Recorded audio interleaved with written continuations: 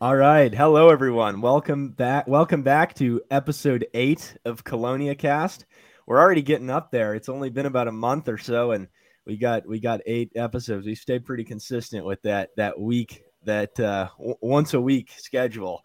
Um, Over here, it's 7 o'clock in the morning, so I got a little commitment. These guys have it a little easier, but we've got a really exciting episode and guest today. This is someone that uh, a lot of people know. In the past few years, he's really kind of taken off on social media and started a YouTube channel that has gotten extremely popular, and is really doing an amazing job kind of spreading the word about turtles and tortoises. Today we've got Greg Brashear from Greg's Turtle Haven on, he's going to talk to us all about some of the work he does with his captive animals, as well as some of the stuff that he's done in the field, and he's kind of all over the board. I think he's been in the turtle game for a while, and so we're super excited to have him here and pick his brain about some of the stuff that he's learned over time. So welcome, Greg. Thanks for coming on. Yeah, thanks for having me, guys. Yeah, no, for sure. This is awesome. We've been saying this, but kind of all these initial podcasts were people that were kind of high up on the list for people we want to reach out to and have a conversation with, and you were right up there. I mean, immediately when we started brainstorming this, like, yeah, we got to talk to Greg because he's Yeah, just very loaded much. with knowledge. But yeah, I mean, I guess this is kind of the cliche first question type of deal, but sort of why turtles, right? It's kind of as we said, kind of a niche area and a little bit of an odd interest, but we're all kind of united by it. So what first got you into them? I wish I had asked myself that, like, why turtles? Because it definitely has changed my life. For the most part, I've always had them around in my life. Pretty early on, my dad had an interest in box turtles, and he would drive around, and after it rained or in the morning, and he would say, "Let's see if we see any box turtles," and we would do that. And then, being in Florida, there were when I was there, I was kind of on the tail end of what people would refer to as the good old days when stuff was still abundant and you would still see native species. So, from a very early age, every single day, literally every single day, Florida box turtles, gopher tortoises, literally everywhere. And then, being in Florida, every ditch, canal, if there was, a permanent body of water, there was cooters, snappers, soft shells, striped mud turtles. So pretty much every day of my life, those were what was around. There was also snakes. I snakes and all the other Florida stuff. So I grew up with an appreciation of reptiles, but for whatever reason, I just always gravitated towards the turtles. And um, I think from the first, I think it was the first Florida box turtle that I found crossing the road, and I kept it overnight in a box and just kind of stared at it, because I was like super young. I was like maybe 6 or 7, kind of stared at it for a while, and then we let it go, and I watched it disappear into the palmettos, and like kind of noticed that the way the shell was camouflaged had matched the way the light kind of dapples between the palmetto fronds. And so, like, I just thought it was so cool the way it disappeared in there. And then I knew I wanted pet turtles at some point because, you're young and you want to do that. And I remember it was like if I got a good report card or something in second grade, I wanted I had a science book and I had a picture of a painted turtle in it. I wanted this painted turtle more than anything, and I'd stare at the science book all day. And then, so for my birthday, I got to go pick out 2 turtles, and they didn't have painted turtles. So I got 2 red-eared sliders, and they were Amos and Andy. I think my parents helped me name that.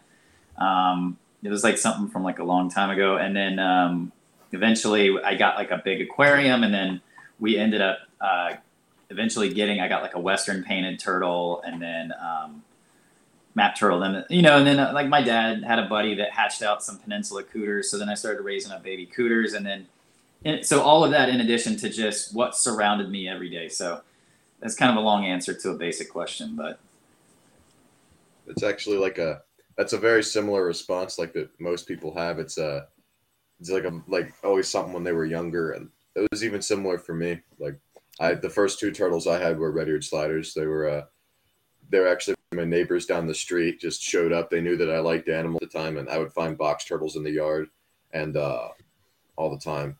Not as much anymore, but I used to live in like a pretty decent spot in the woods, so there would be box turtles every once in a while. But I mean, my neighbors showed up at my front door with a pair of red-eared sliders, like a male and female, and I was like, all right. And I kept them for like 5 or 6 years. Now, did you take that interest in like reptiles and turtles and pursue it academically, or has it always kind of been like on the side of like your main career sort of like line? Or I think I wanted to pursue it academically, but I mean, I graduated high school in '99. There wasn't a lot available back then as far as pursuing that kind of thing academically. I would have either had to, I think maybe UGA had a program, and I know they still do, but I mean, to be honest, in high school, like for me, I felt like I was in prison. So I was just trying to get out of school. Like, I mean, there were times where I wanted to drop out and stuff like that. And, you know, I was focused on animals, but that was kind of, I kept that kind of more behind the scenes in my life. And a lot of what was going on back then was skateboarding. And so for most of high school, I just wanted to be out of school and skating. And then, you know, in my free time, mess with animals. But, so I ended up like not even having a college plan. And then I ended up just going to school, to basically to satiate my parents. I went to school and got a degree in television, but I've always loved photography and video anyway, you know, cause I started that because I was filming and shooting photos with my buddies skating. You know, we would just taking turns with the camera. So all of that ended up being what I went to school for, and ended up being kind of more of like a career path.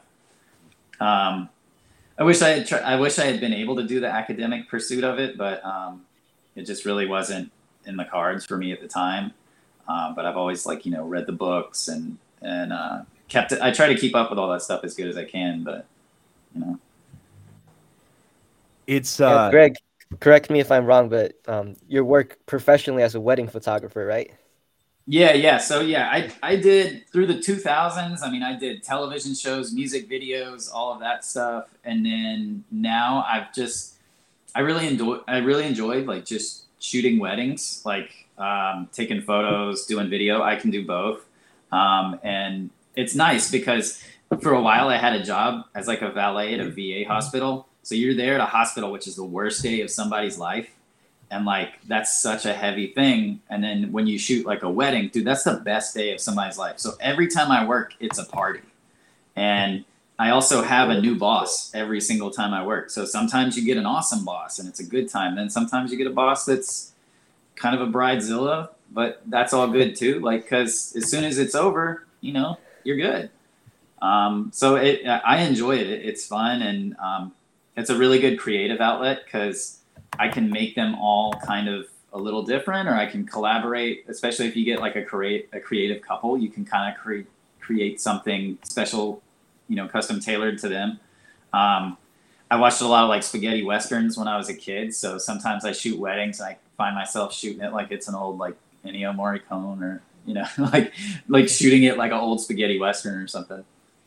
Yeah, that's cool. That's actually that's how I want to pay off my college debts if I could do that in college. There's really good money in it, and you know, it's never going to go away. People are always going to get married.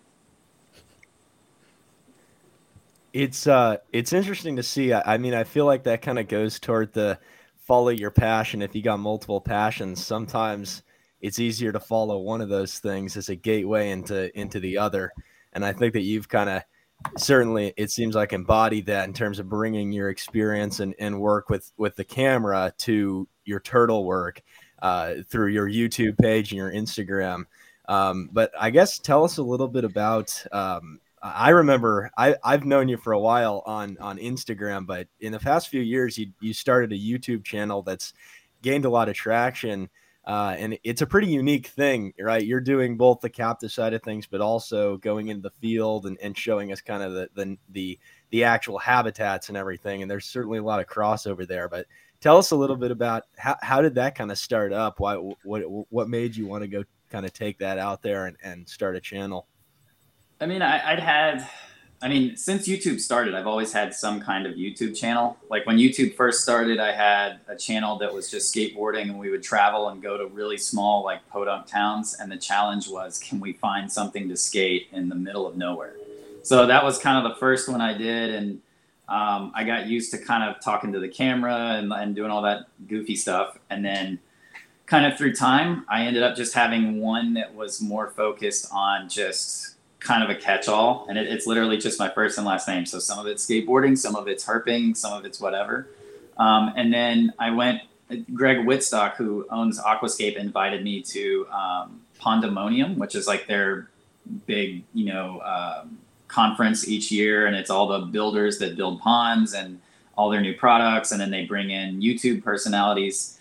And he invited me to come and help Kenan Harkin, Camp Kenan. We were supposed to go through all the turtles in their personal collection and health check them, ID them, kind of go through the whole thing for a video. So it was like me and Kenan hanging out for like, I think 3 days or something like that.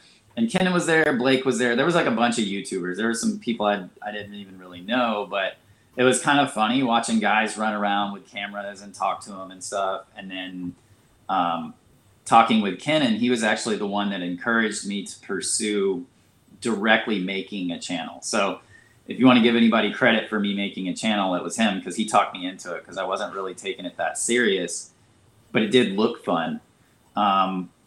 So that's kind of where it came from. And then, the rest of it, it's, once you start doing it and you kind of have a purpose, for me, like I'm a kind of creative person. So it was like, okay, how can I make each one progress? Can I make them get better as I go? Can I do things that are different? And it's like the captive side is kind of, everybody and their dog right now is kind of beating that horse. So, I'm not reinventing the wheel on like anything I'm doing really. So, I have the way that I like to keep things, which is outdoors and natural. And I work with a lot of native species because essentially my goal is for them to live in my backyard as wild as possible. So, I even take it as far as letting leaves accumulate in the bottom of the pond so it's full of leaves so that they have a natural thermal layer like they do in the wild. A lot of people will clean out their ponds because they don't like that look. I personally like that. I like to go into my enclosures and not necessarily know where they all are. Or I like it when I don't see a turtle for a month or two and then he pops up and I'm like, hey, So I like that. And so that's kind of my take on the captive keeping. And then there's already people doing the herping end, but nobody really specializing in turtles doing it. And, and I know enough about other reptiles and amphibians. I can kind of cover other stuff, but there's other people that are doing that and doing that well. And so it's kind of more fun for me to focus on turtles and then periodically bring in these other animals and elements. So. And it's cool too when you do captive videos about kind of captive keeping, but then you go out into the actual habitat and people can kind of just see it for themselves and they get ideas. And you also, I think, kind of bring that in. So it's really unique. It's not just that here's how you set up the tank and whatnot. It's more kind of let's go see where they're actually at and let's look at that. So yeah, exactly. And from going out and herping and seeing the types of places where you're likely to find them, that gives me a better insight each time I make a habitat or I want to adjust it. I see like, okay, male musk turtles really like a deep pool just downstream of a riffle. Okay, how can I make that happen? Like when we designed the aquascape system in my yard, that was like, okay, I need a deep pool downstream of a riffle. And so they were able to build that. I need overhangs for alligator snappers because they like to go way up under banks, and then we were able to build that. So that's kind of the goal too, is to stay learning and to stay observing what things are, and then to try and import that on a small scale, but back into like a captive collection to just to make their lives better.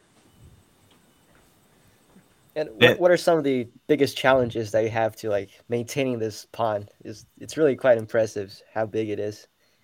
So the aquascape pond, the only maintenance really is what I'm going to go through in the next couple of weeks. Like right now it's 20 degrees, but when it warms back up and it stays warm, I have to go from one end of it to the other, and it's like 60 feet long, and just pull all the leaves, pull all the algae, once the turtles no longer need that thermal layer. So that's probably the only maintenance, because other than that, the system takes care of itself. That's what's so amazing about their products and what they build is essentially what they've done is there's a bottom end and there's a top end. And get my hand in the frame. So there's like a bottom end and a top end. And each one goes 4.5 feet below the ground, below like the gravel layer you see. So they go into the ground and then they reroute the water. So each one reroutes it underground and holds so much that it's like a spring. So that water maintains a warmer temperature than my other settings because so much is always in the ground. So that part is really neat too. And then all of that, those deep reservoirs, it's all filtration. And then it's all biological filtration done with beneficial bacteria and, you know, microorganisms and stuff. So once they build that and it's run for like a year, the whole thing is essentially a living, breathing, you know, system. Yeah. Now my other ones, I have to do maintenance on my other ones. My other ones, I've got to every now and then like clean filters. I've got to do a full clean out on them once a year. There's a lot more work to that, especially, you know, tubs are the same way.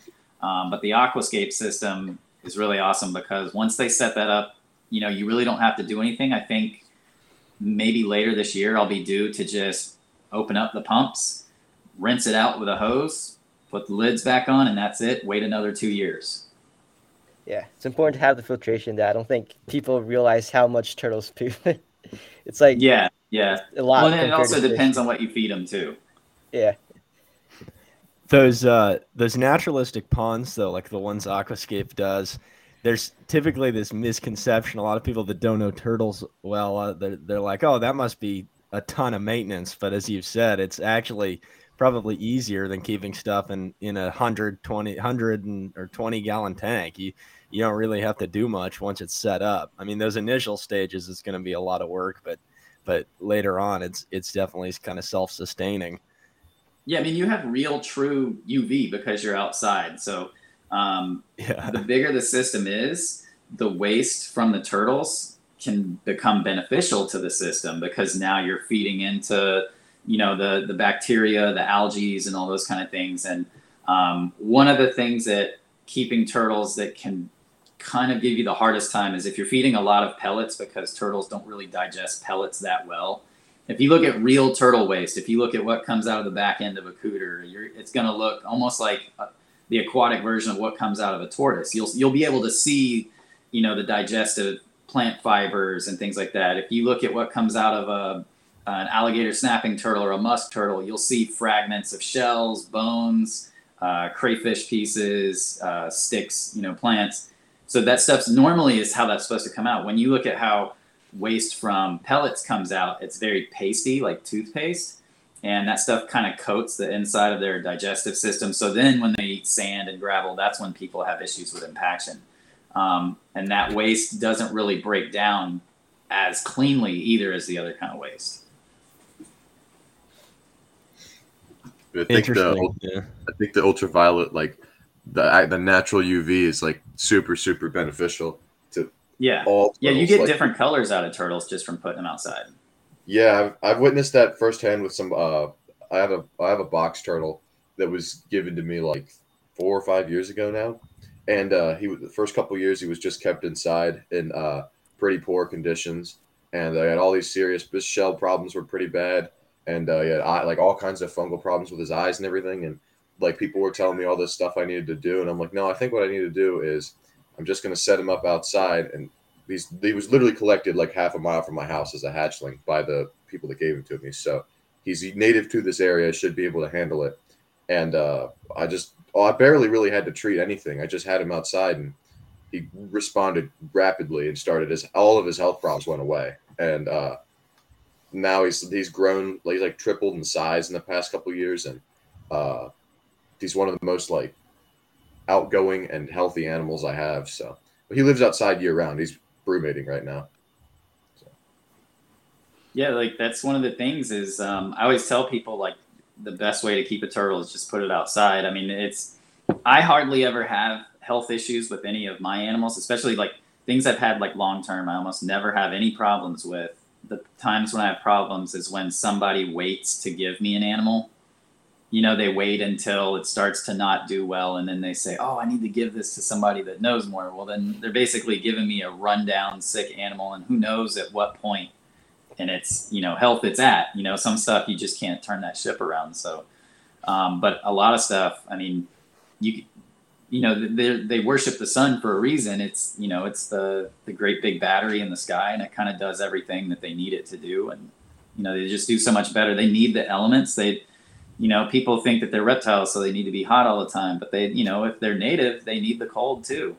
I think people having issues with captive stuff that just keep it indoors year round, you know, you're depriving them of seasons and cycles that they're evolved millions of years to have. So I think when you take that away, you know, who knows what kind of health implications that has. I've done a lot of work at the Turtle Conservancy over the years, and that's one of the things that they do. I mean, they have got, I think, at one point 700 plus animals. At this point, I think it's more like 500, but still a lot. But they're getting stuff consistently. And one of the first things they do with animals that come in sick with certain symptoms is just put them outside in kind of a quarantine enclosure. And I think it was about 70% of the time, typically within a few weeks, those issues just start to resolve, because you are really treating them just kind of where they should be. I mean, there's obviously situations where kind of veterinary intervention is necessary and you need to do some stuff and get more invasive. But a lot of times I think, yeah, like you said, it just nature's the best medicine for it. Yeah, for sure. And, you know, I've seen it time and time again. Somebody gives me an animal that's not that good. If it's an aquatic turtle, I have like a waterland tub it goes in. If it's a tortoise or a box turtle, then I either have an area ready or I make a makeshift one and just put it outside, give it a hide so it can feel safe. And then just for weeks, just leave it alone. Just leave the poor thing alone, and we'll see what happens. And, you know, most times it does better. You know, it's funny. It just, you know, it's counterintuitive because it's not a dog. You know, you can't just be like, oh, my dog's sick, we'll put it outside and leave it alone. You know, like you can't do that. But, you know, a turtle, you know, reptiles, I mean, obviously with snakes, it would be harder, you know, but I'm pretty sure it would work with a snake too. It would just disappear. Yeah, it might work, but the snake might be gone. But yeah, found a way out of the enclosure or something. Yeah, that's tougher to do. Well, we've talked about some of the captive stuff and some of your YouTube stuff, but one of the things that I automatically think about, I think a lot of us here kind of can relate, is snapping turtles. That's the kind of the logo, the name of the brand, and I'm seeing a shell in the back even, and a photo in the back. But this is one of your, I guess, specialties is both common and alligator snappers. But I guess you've been doing some cool work in the field recently. If you could tell us a little about that, I'm pretty curious about some of the updates and what you've been seeing out there. Yeah, so last summer, I got in touch with Dirk Stevenson. Basically, Grover Brown said, you know, you need to email Dirk Stevenson. He would really like to meet you guys. I think you would get along. I sent Dirk an email, and in typical Dirk fashion, took about a month or two to respond to the email.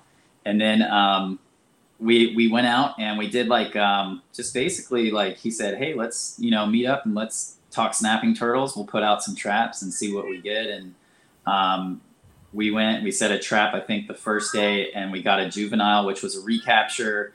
And the crazy thing with that was that it was a Swanee alligator snapping turtle. Last time it was captured, I believe it was like in inches, it was like maybe 5 inches, and it was 12 inches. And that was in 2018. It was first captured 5 inches. And then this past summer, it was at 12 inches. So that turtle had grown, for an alligator snapper, a phenomenal amount. I wasn't aware that wild turtles, macrocheles could grow that much. So that was really cool. And then, we did another day of trapping after that. And we brought a school.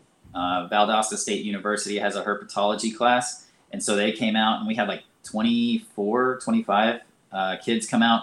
And it's funny, some of them had never even seen a wild turtle in their life. And one of the first things they saw was me and Dirk pull a trap with 3 adults out of a river. And so I was, pulling the turtles out, and I was showing them all the features of the alligator snapping turtles. And then we also had a spiny soft shell, and then some loggerhead musks. And, I'm big on teaching and sharing information. And, I want everybody to like turtles. I'm sure, you guys are the same way. And so by the end of that day, every single student had held an alligator snapper, had held a soft shell, a loggerhead musk. They had learned all about it. They'd also helped us process the turtles. So weigh, measure, pit tag, and then, we filmed the whole thing. And I guess Dirk was satisfied with that or impressed with that. And, he invited me to be a part of a contract with U.S. Fish and Wildlife. It's like a 2-year contract assessing the population of Sewanee alligator snapping turtles in Georgia. We started last fall, and it's been going really well. It's been fun because I've never trapped turtles, especially never I think I've put out the little Promars before for musks and stuff, but I'd never done the big hoop nets, like the 48-inch.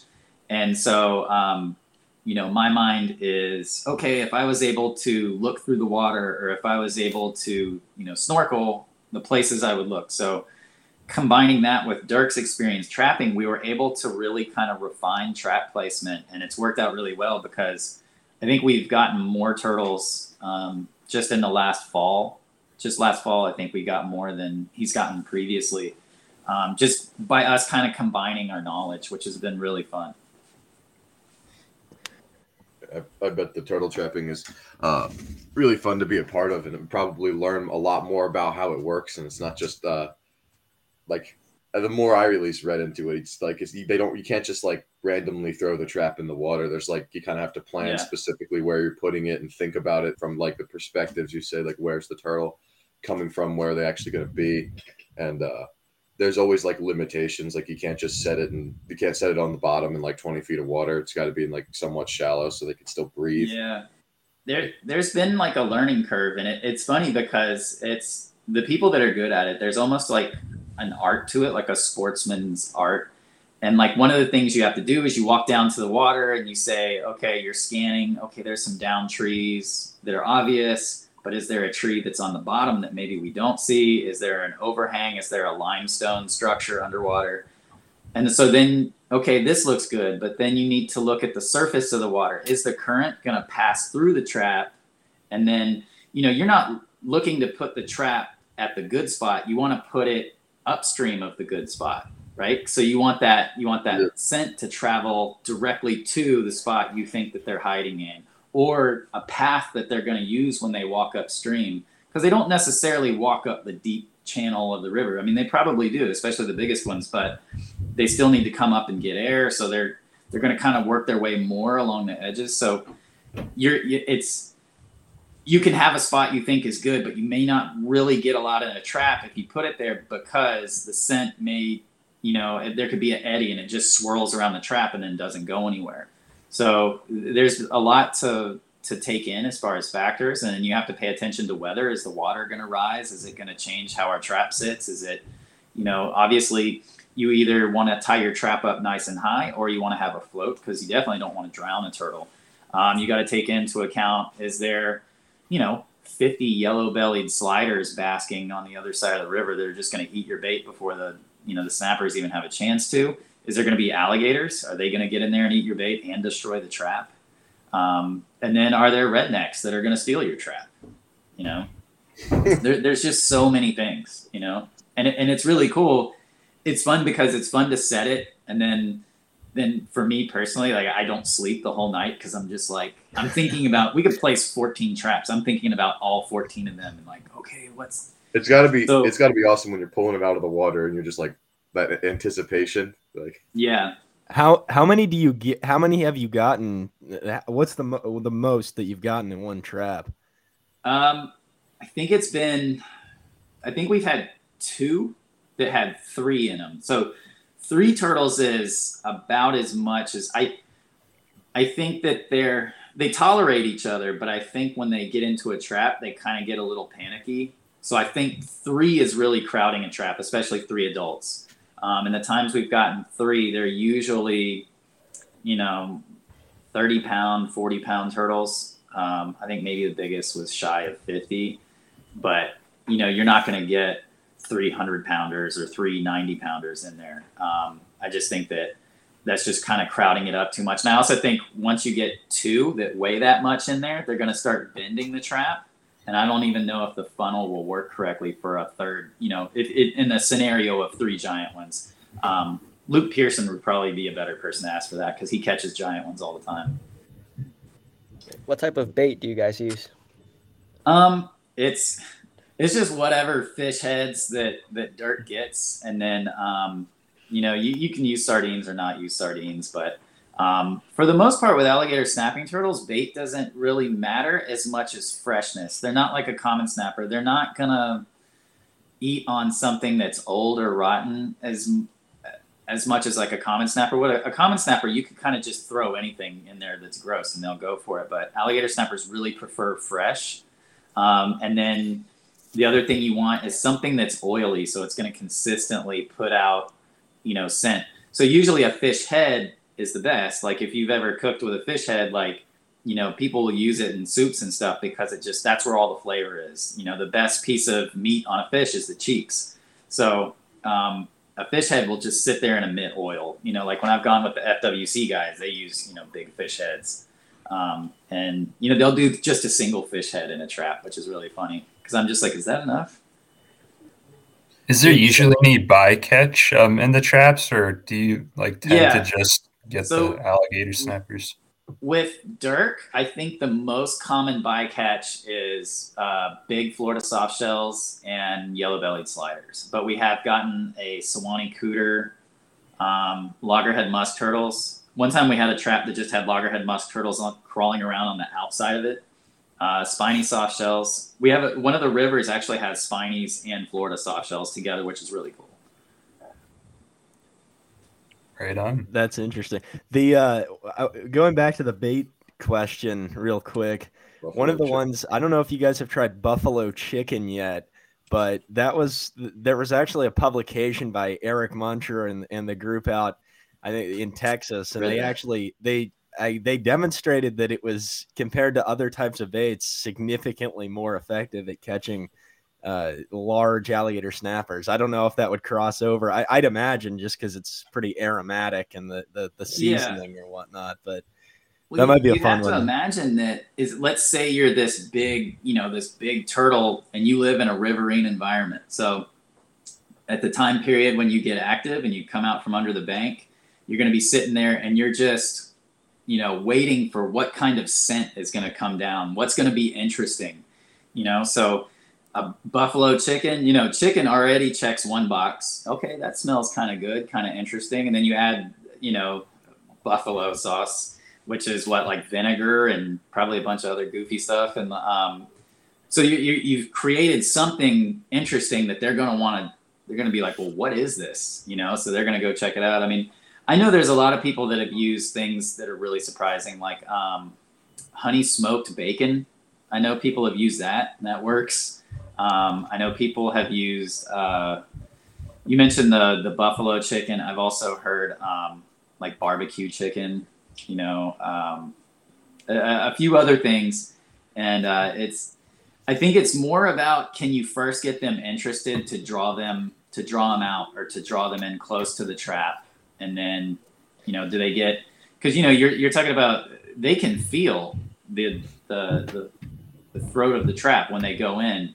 So they know that they're going to have to squeeze themselves in. So is the juice worth the squeeze, right? So is it going to be worth it for them to go through this hassle of, first, what is this thing that this food is in? Is it worth me trying to press myself in here to get it? So if it smells really good and is irresistible, hey, if it's buffalo wings that does it in Texas, it sounds good to me too. One thing I wonder about the turtle trapping, and I think I discussed this with Michael last time I was with him, and we talked about just with trapping alligator snapping turtles in general is, what if the bigger turtles might not always have as much as an incentive to go to the traps as some of the smaller ones, because a lot of the big turtles are probably dominating certain parts of the river that are really beneficial. Like maybe there's like when we looked at the recent publication from the Swanee River, like all of like the middle channel of the river, like they did a sonar scan, and like the middle part's like 30 feet deep, but it's got all these limestone overhangs on the bottom, and has this bed that is probably just full of mollusks, and that runs along the river. And I'm like, that's probably where a lot of the bigger males are going to sit there, and they might have less of an incentive to leave if they're sitting on a mountain of mollusks they can just graze on all day. But while the small ones take what they can get. I've been there, and I've seen the place where, you know, we went there to set traps, and it ended up raining on us, so I ended up not getting to be a part of the trap day for that because we had to cancel. But I got to see that part of the river where the biggest males that FWC gets. And to me, it's a miracle that they get any in the traps because the river is so wide, it's so deep. Like the fact that they're able to get them in there, first off, tells you that there's a lot of them, you know, if you're able to get, first off, the numbers that they get, and they are consistently getting, you know, new animals, you know, each year. So there's a huge population there. And then they also have the ability to draw them in from, like you said, like 30 feet of water, you know, possibly even more when the water's up. And then, yes, like you said, getting them interested and pulling them away from a natural diet, something that's easier for them to access. You know, you're really, you know, again, it comes back to, you know, bait and position of a trap. You know, are you in just a right spot? You know, those guys have been doing their trapping for, I think, over 10 years now. So they've got their spots they know works. You know, when I ride with Travis and Kevin, Travis remembers each little tree they tie off to, and they're like, oh yeah, we got that 80-pounder right here off this tree. And then, you know, the next one we go to, they're like, oh yeah, we got 2 in this trap, you know? So it's really cool to see, you know, the places that they go. Cause those guys, they have it down to a literal science. You've gone out with them as well, too, right? I guess we can give people a little context. Recently, the alligator snapping turtle were split into 2 or 3 different species. That third one is arguable, I guess. But regardless, the Suwannee variety, the one that we're talking about, is sort of the most distinct, and there's not a lot of argument whether that's a full species. But so you've done work both with the kind of looking at the upper Suwannee and seeing if the species is in Georgia to what extent, but also on the middle and lower sections all in Florida, right? And that's kind of... Yeah, I've been to pretty much every part of the Suwannee alligator snappers range.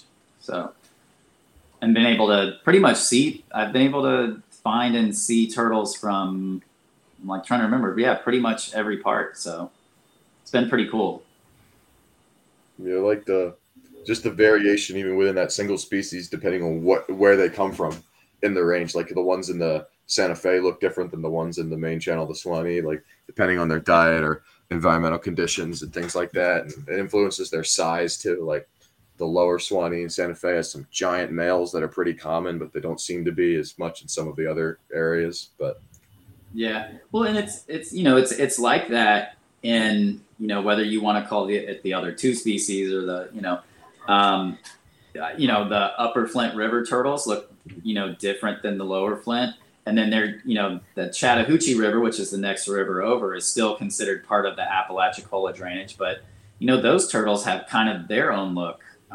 So what it comes down to is these turtles don't cross land. They don't, you know, they're not like the common snappers. So they get into these focused genetic lineages in the areas that they're at. And, you know, they're just breeding over and over and over. And so you're going to get, you know, just, you know, certain characteristics are just going to, you know, evolve and get more focused on each, you know, isolated group within whatever part of the river system they're in. The ones above the fall line here in Georgia, you know, the rivers are shallower and swifter. So they have a bit narrower of a shell. They're a bit smaller. It's rare to see one, you know, over 90 pounds would be a huge one. And then they, you know, are almost exclusive mollusk eaters from the time they're like 12 inches up. So they get these just, you know, big mallet heads, and they go around the bottom, just absolutely tearing up the bottom of the stream, you know, digging around for whether it's introduced corbicula or native mussels. They're going to give loggerhead musk turtles a hard time. So, and then you go over to, I did notice in the alligator snapper I caught in Birmingham, Alabama would be the Teminki eye, because that's part of the mobile drainage. They have their own look, and then you get over into Mississippi and they look a little bit different. As you go west, they all start to kind of, each river drainage kind of has their own appearance, and it's all subtle. I mean, you have to be an alligator snapping turtle dork like me to notice it, because most people that study them, they, even Dirk, like, to him, they kind of all look the same. I have to like point out to him, like, oh, this is this. And the more you look at them, the more you see it.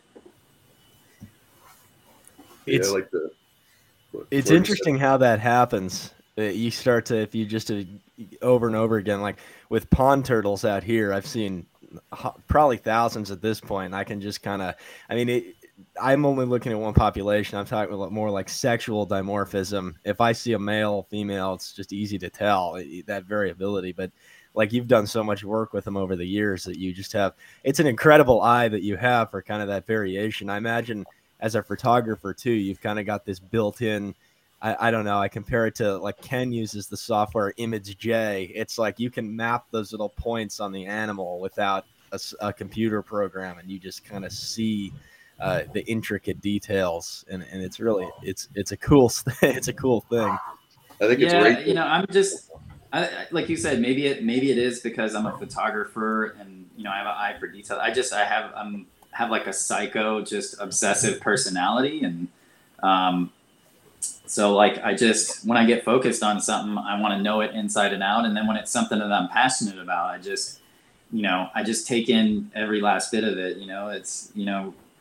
I noticed with the alligator snapping turtles from the Birmingham area in the mobile drainage, there's a last vertebral scute that has a tendency to kind of stick out more like a little shark fin, whereas the other ones don't really have that. The Flint River turtles, have one, sometimes two super marginals, and then you get lower Flint and they start to develop more into three. I've got a carapace at my house that has no super marginals from the upper Flint. So, just noticing little things like that, there's just subtle characteristics, and, it applies to all species. Like we were talking about with that river cooter picture, river cooters further north, it's rockier, and they got to fit their heads in between tinier, rockier crevices to feed on, plants and stuff. And then you get to the coastal plain. Like if you look at a coastal plain cooter, they have like a blocky head. Red bellies have blocky heads, and then the Suwannee cooters have a much more, kind of chunky head because they're feeding in more of an open area on like eel grasses and stuff like that. So it's just, it's also just getting old and just seeing stuff over an expanse of time.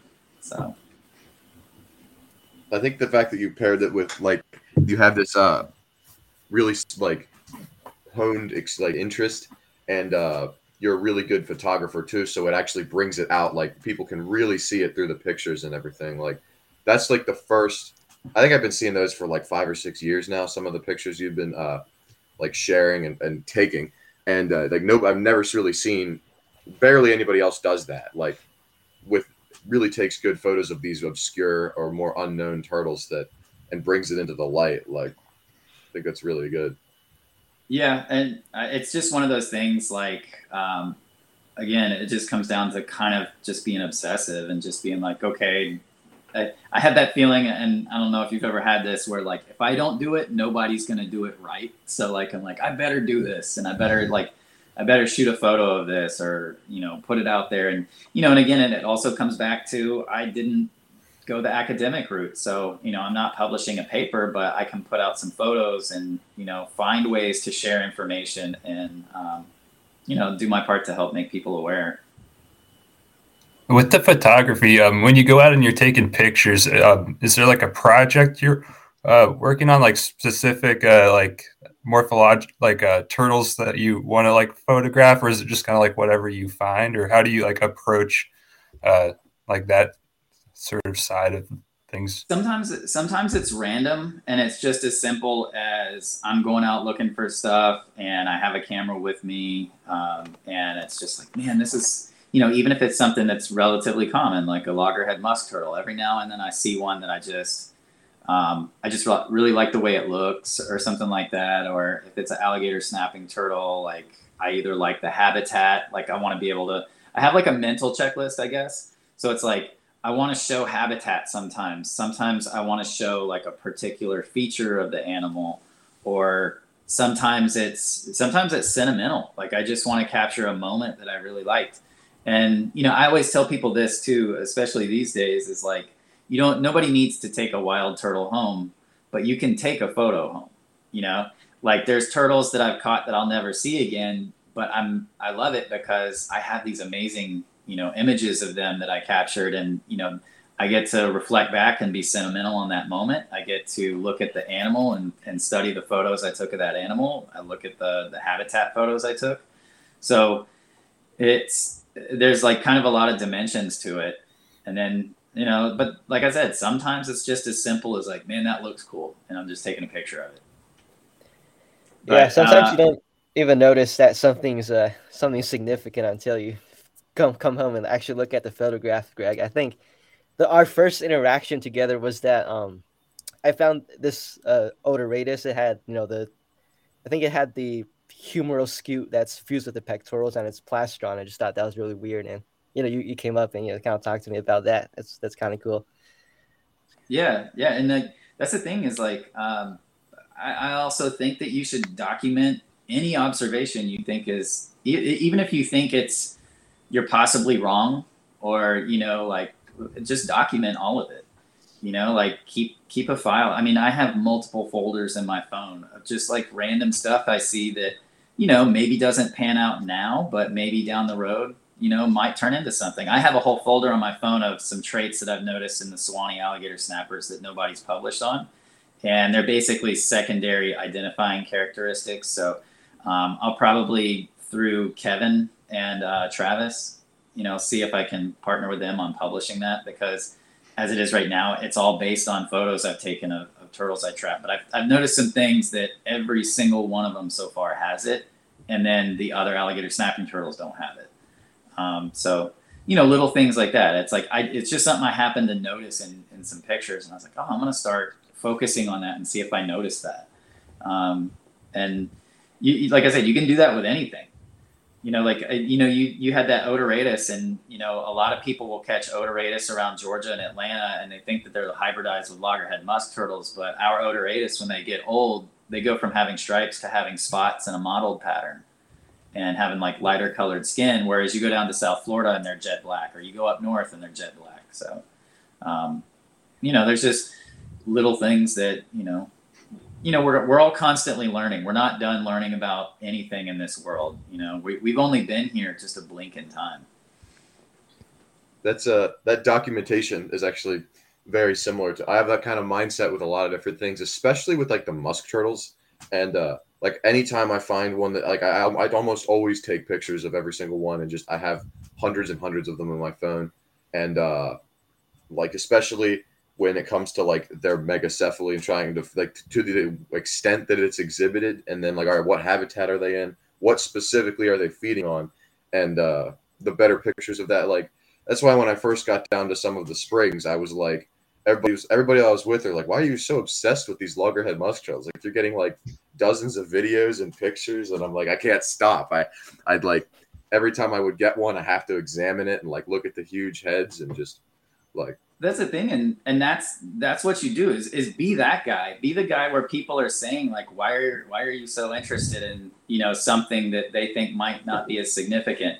Maybe people think it's not as significant because they're small or because they're seemingly abundant. Like for years I was obsessed with Sudemis and river cooters, and I still am. I still love them because there's so many subtle differences. You can almost figure out which river drainage they came from based on appearance. And people were always like, they were like, oh, why are you into sliders? And I'm like, well, they're cooters, but it's being that guy and being interested in something that everybody's overlooking. Like Viv and Carl call it the low hanging fruit for a reason, because it's the stuff that everybody's walking past or not really looking into. And sometimes there's some really good stuff going on there. And I think you paying attention to loggerheads and springs and what's going on with the skulls and the the development that they have. And I think that from what I've seen with loggerhead musk turtles, those turtles in those springs and the ones here in the Upper Flint, even though they're considered the same species, like, man, they're vastly different. There's a lot of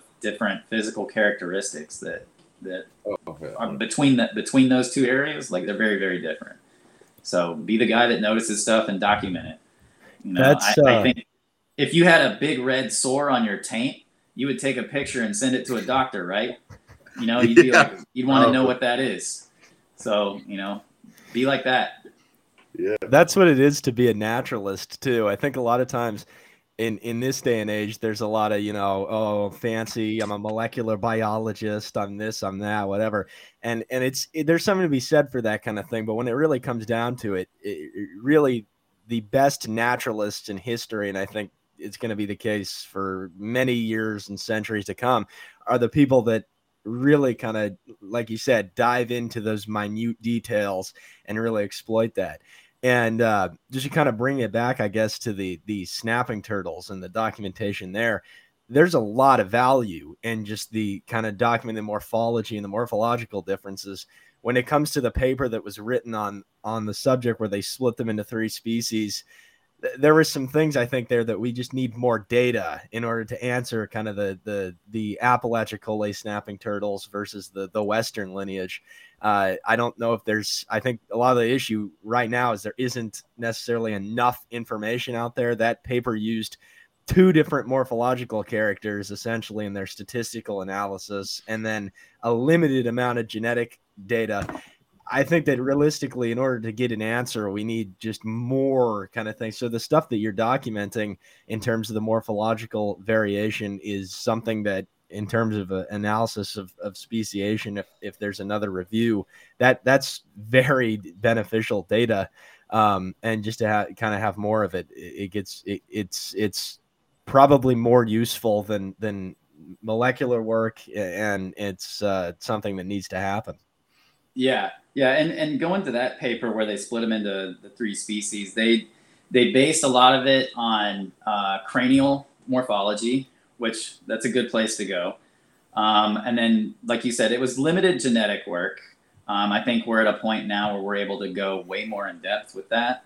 And then one of the things that they used was the scutes over the tail, the pygal bones, and you know that was a bit of an imperfect science because, yes, in the Suwannee alligator snapping turtle, most individuals, it's got like a really wide kind of lunate shape, and that's the dominant trait for that species. But, you know, just because a trait's dominant doesn't mean that there are not individuals where it's not dominant. And I've caught I've caught 2 or 3 individuals. I have a whole folder of caudal notch variation. And I've caught 2 or 3 where they look just like one from the Upper Flint, little narrow triangular ones. And then I've seen ones from the Apalachicola drainage that have a really wide caudal notch. I've seen Westerns that have that. So in those, it's not a dominant trait. It just pops up randomly. But so that was like a little bit of an imperfect way to do it. Apalachicola has a huge caudal notch variation depending on where you find them. And then there was a rebuttal paper by Folt, and he leaned heavily on a paper talking about cranial morphology. And one of the things that paper that he leaned on was saying that there was an overlap, and they were basically saying turtles from this area were considered Apalachicola, but they're Temminckii. And actually, that paper was incorrect. They used a creek that drained into the Choctawhatchee River, and they were saying that was Temminckii. And that's actually the creek that drains into the Choctawhatchee. The Choctawhatchee is an Apalachicola River. So that paper was actually factually incorrect. And then Folt leaned on that mainly for his paper. But Folt was correct in assessing that the caudal notch variation wasn't enough to separate the species. So Florida still treats Apalachicola turtles as a separate species on a conservation basis. I recommend Georgia does that. Georgia, you know, we'll see what they do. I also think there's a population of mobile drainage turtles because we do have a river on the far west side of Georgia that goes into Alabama. You know, there's no like checkpoint in the river where somebody's not letting alligator snappers through there. It's just nobody's caught them there yet. That's a really good point too. very recently, like you and several other people started finding a lot of people don't seem to have a great understanding of the alligator snapping turtles, just their basic ecology and how they actually move and exist in the river systems. They're not really planted in one spot. They're not always just going to sit motionless on the bottom. They'll move upstream, and they don't require slow moving, seemingly swamp like habitat. That's not really like they can thrive in that, but that's not their MO specifically. Like it's really like riverine habitat that they'll go way up into the tributaries, even like larger males. Like that one group in Texas, it was not Carl and Viviana, but whoever the other guy, John. I talked to him a bit. The ones that caught that 200-pound Tuminkai. They were trapping everything. Like they had it pretty right. Like they were trapping lakes, tiny little streams, and that's why they were so successful. And they were going to places like, well, these rivers connect to places we know they're at, and nobody's looked for them here. So why wouldn't they be here? We need to see if they are. And a lot of other groups didn't seem to have that mindset. They seem to be like way too conservative about it. They're like, oh, they're probably not going to be in here, or oh, the river is too rocky or it's too shallow. Yeah. I think that comes to just experience. I think the groups, I think you have two ends of experience. You either have, we've always done it this way and we're going to keep doing it this way, you know? And then you have inexperienced and they learned from the people that have always done it a certain way.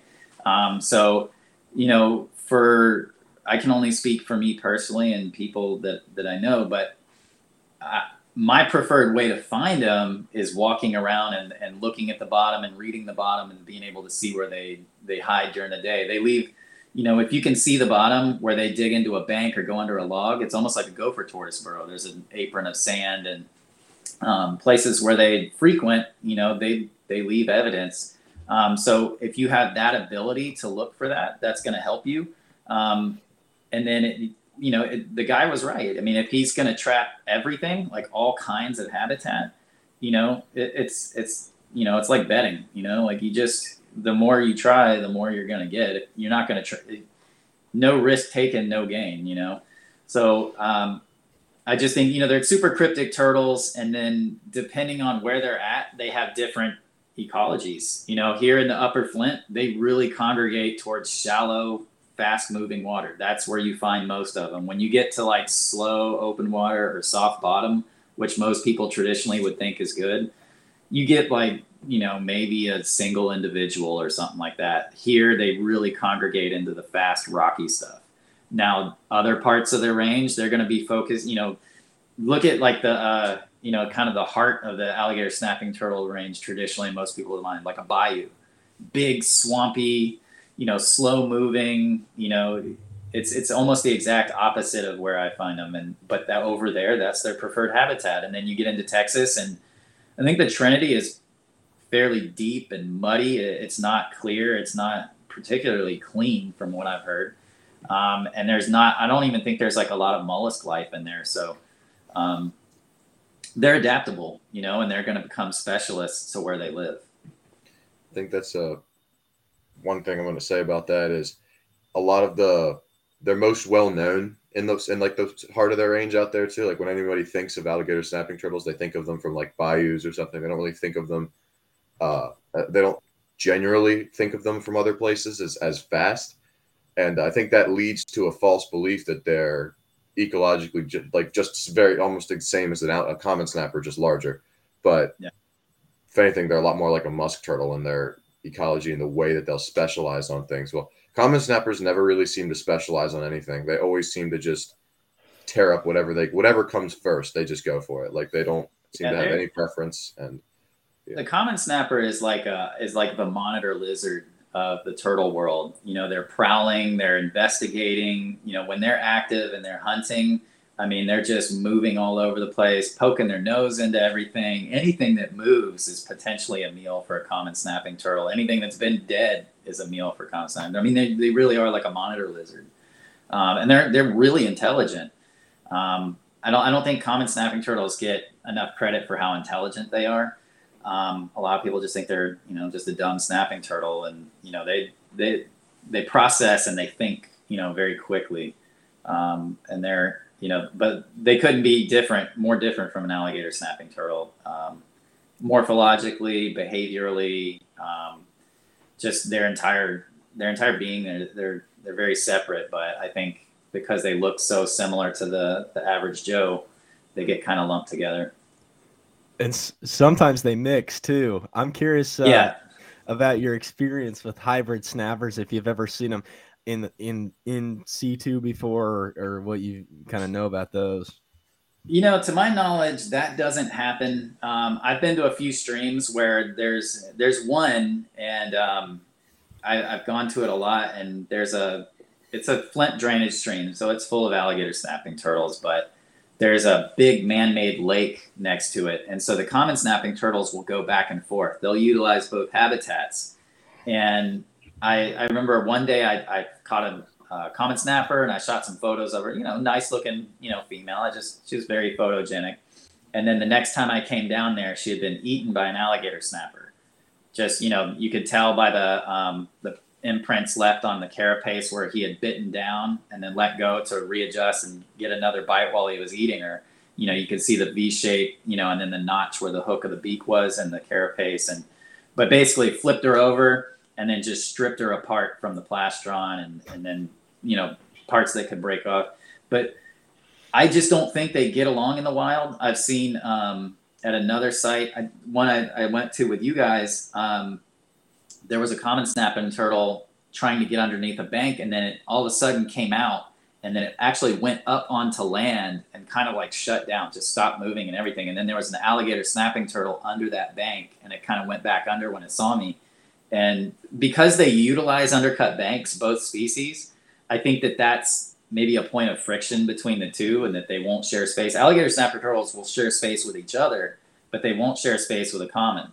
So for them to hybridize in the wild, I mean, in the millions of years they both existed, and because we now know that they can, I'm sure it has happened. But I think I think it's like ultra rare. The situation where it's happened, for example, my friend that passed away, Fred, he has like a 90-pound male Apalachicola and a bunch of Florida snapping turtles in a saltwater crocodile pond. And there is no other thing for that turtle to mate with. Like there's Florida snappers in there, and he would mate with a 1980s printer if you put it in there, but there were Florida snapping turtles in there, and that was the option, and it produced viable offspring for actually a period of years, to the point now where now pretty much everybody has seen those. At this point, if you're in the turtle world, you've seen that there are alligator snapper hybrids, and they're weird. They're different. It's kind of like I have a hybrid between a map turtle and a river cooter, and you get like a split personality.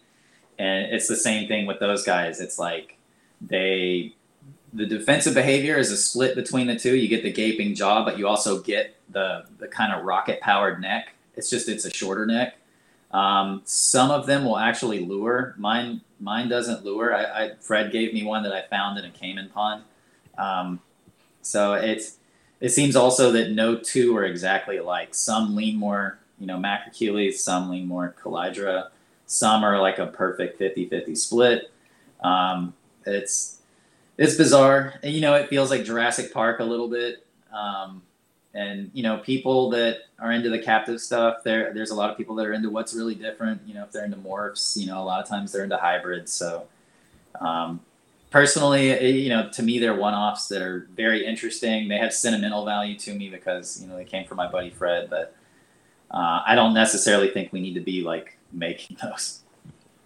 Yeah, I think alligator snapping. I think in the wild, like if it would happen consistently in the wild, you'd think you would see someone find one at some point. Mm-hmm. I've never heard of anyone finding one in the wild. It's only under those artificial conditions where like there's a male with a bunch of female common snappers, and well, he has to make do with what he's got. So he just starts going to town with the female commons, but even then, it's more likely he'll eat them than mate with them. Like after a while, because Pritchard had at one point he had a giant male like Western, this one that was gifted to him by Redmond. Like there's a bunch of pictures of it. It was like that one that was like 160 pounds or something, like just a giant male, and he had it in this like tub. And then he found a small like 10-inch Florida snapper crossing the just crossing his yard, and he threw it in that tub overnight. I don't know if he realized what tub he threw it in, but there was all that was left was shell fragments the next morning. I'm sure as soon as you put those two together, the alligator snapper went to town and just ate it. Yeah. They're monsters. That the fact that they can do that, like common snappers don't seem to have that much of an incentive or even the jaw power to really do much to a lot of other turtles. Well, there doesn't seem to be much that an alligator snapping turtle can't get to. One of the things that we talked about when we were in this July or past July was Florida snapping turtles. That was pretty interesting. You've noticed a lot of there's some documentation of like the tubercles on the neck are longer than the Florida snappers and things, but you've noticed some other kind of morphological variations and even sort of you mentioned kind of a clinal variation from the, I guess, Gulf Coast of Florida and upward. If you could talk about that a little. Yes, the Florida snapping turtles are interesting because, again, it's a low-hanging fruit thing, and it's noticing minutia and the details kind of thing. As you mentioned, they have longer, more pointed tubercles on the head and neck. Common snapping turtles, the little more rounded tubercles don't actually come up as far onto the head. With Florida snapping turtles, those long pointed tubercles, they come all the way up to the the musculature attached to the supraoccipital. So from the head down, they've got all these long tubercles. And then if you were to look at their carapace, the second and third vertebral scutes are really wide.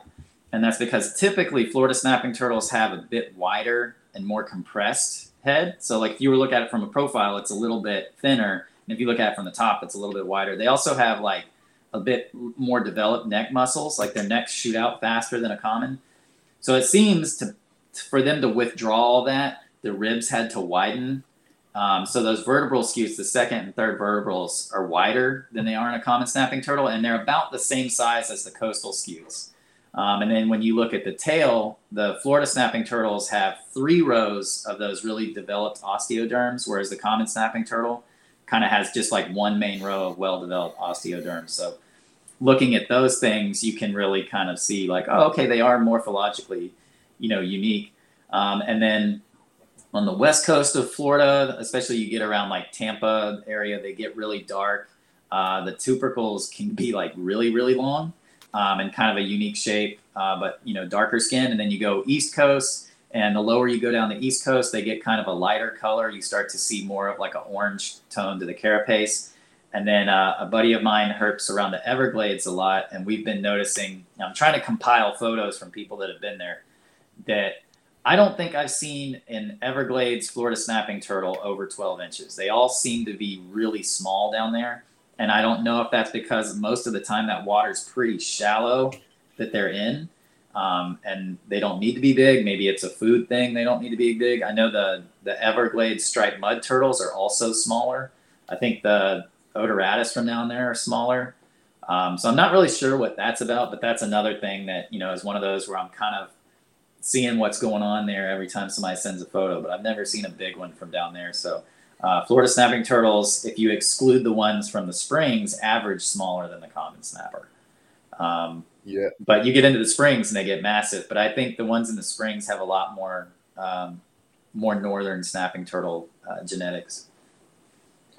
Yeah, actually, talking to Dr. Johnson, everybody who runs the surveys in some of those areas, a lot of them think, or at least this is what he said, that they grow so fast down there, they're barely in a juvenile stage. Like, because they're only finding ones that are like not far after hatching or like 16 plus inches. Like they're finding huge adults and like smaller ones. So he thinks once they hatch, that spring is such a constant, perfect habitat year round that they can just ramp up their growth. And they do kind of resemble, a lot of the time, they do seem to resemble the northern ones a bit more. But about like what you said about the width of the carapace was actually really interesting because at CRI, Pritchard had like he probably had like hundreds of Florida snapper carapaces, and they were all a lot wider. One of them was ridiculously wide. We called it the Frisbee because it was. Remember this one, Michael? It was The just Frisbee, about 16 inches wide, and it was less than 15 inches long. So it was like significantly wider than it was long, and it was really flat. Like Yeah, I've seen that, especially in the really, really old male Florida snappers. They'll just keep getting like wider, and then the back kind of like it's like they reach a maximum length, but their shell keeps getting wider. And you know, like how turtle shells grow, like the bone keeps ossifying down the fontanelle bones, and it's almost like as that's happening, the shell is just like, we're gonna go this way now, and you know, like I've caught a few, and I had a video I put out last year herping in Florida, and I caught like a bunch of Florida snappers in one day, and I caught this really old male I've caught on a couple trips down there, and he's the same way. He's almost the same width as he is length, and his shell also kind of, they get older, and it kind of, as it grows and gets wider, gets a little flatter and a little flatter, and so yeah, they do kind of like look like a frisbee or like a UFO or something. We're coming up on time here, but we've got like one more question. But I just want to, Ken, you wrote about something a while back about how there was a study that was done that showed that there was essentially just one haplotype of common snappers that was shared across a large kind of swath of the distribution. I think it's kind of interesting considering there's a lot of like clinal variation. I wonder how that, it seems like that would hint at the fact that maybe there's a lot more to look at. I don't remember the specifics of that paper. Maybe, Ken, you could talk about that a little more if you remember. It's yeah, that was quite a while ago. I can't say I remember the specifics of that paper. Yeah. But yeah, it's another testament to just how adaptable the snapping turtles are. They can deal with pretty much everything, you know, whether it's heavy pollution or, you know, streams or swamps. They're just genetically predisposed to just take care of everything. That's awesome. Are you in a bunk bed? It's not a bunk bed. It's actually, there's a table like underneath here. So. Oh, okay. Yeah, it looks like you're in like a treehouse. That's cool. Yeah, common snappers, man. I've seen them. I've literally caught them in large puddles before. I've caught juveniles in large puddles. I've caught adults in, I mean, negligible habitat. I mean, it's like somehow they're eking out an existence in some stuff that, you know, I'm almost wondering if they're feeding on stuff on land and just dragging it to water to be able to swallow it. I wonder if they do actually. What if they're consuming vegetation or maybe even small animals on the land and then dragging it back into the water? Back in the day on Turtle Forum, there was somebody that had shared some photos of one eating, I forget the name of the plant, but they had photos of one leaving water and eating shoots coming out in the spring and dragging it back to water to eat it. So they have been observed doing that. Interesting. Well, yeah, okay, we've got. Oh yeah, go ahead. Yeah, I was gonna say like a lot of it could also just be due to like how much they migrate. You know, they can migrate through brackish water, they can migrate through fresh water, and that really allows them to like mate with a lot of individuals over a large swath of area. That could also hamper like the genetic diversity of these animals. That's like how that's a good point with the saltwater, because when I'm out looking for diamondback terrapins, and I find them in great abundance in certain areas, but occasionally I do find common snappers in there, and I find them dead on the road, and I'm always surprised. I'm like, what in the, like, they can apparently tolerate like something. It's almost like 50% seawater. Like they can breed and feed and like grow successfully in that. So it's just weird to see one there, because I'm used to seeing. I mean, I see like 50-pound cow-nosed like stingrays swimming through the water, and I've encountered sharks. I've seen all kinds of cool things in the water that you'd associate with marine life, and then there's just common snappers in the mix. They're closely related to sea turtles as well, so it's kind of interesting to see where that's going to go over the long term. If they're going to, I mean, I imagine the sea turtles have entered the ocean in multiple radiations, and so we might be seeing kind of the real-time evolution of that. Well, I guess one of the things that was interesting with alligator snappers in that Folt rebuttal, they mentioned the potential that there was kind of migration between the, I guess, easternmost extent of the western lineage and the Apalachicola. I'm not sure that I was buying that, because that's a pretty. That was the stream I was referring to. So yeah. He was saying that he was referring to that stream, but it's solidly part of the Choctawhatchee. Okay, yeah, because I mean, their reasoning behind that, just to begin with, I wasn't aware that the stream that was the case, but the reasoning behind it just wasn't really believable to begin with. In terms of, Yeah. that would mean they'd have to go about 70 miles in the ocean, right, to get. Yeah. That's But not. I don't think that's happening with them. Like you'll catch yeah, them. it's interesting.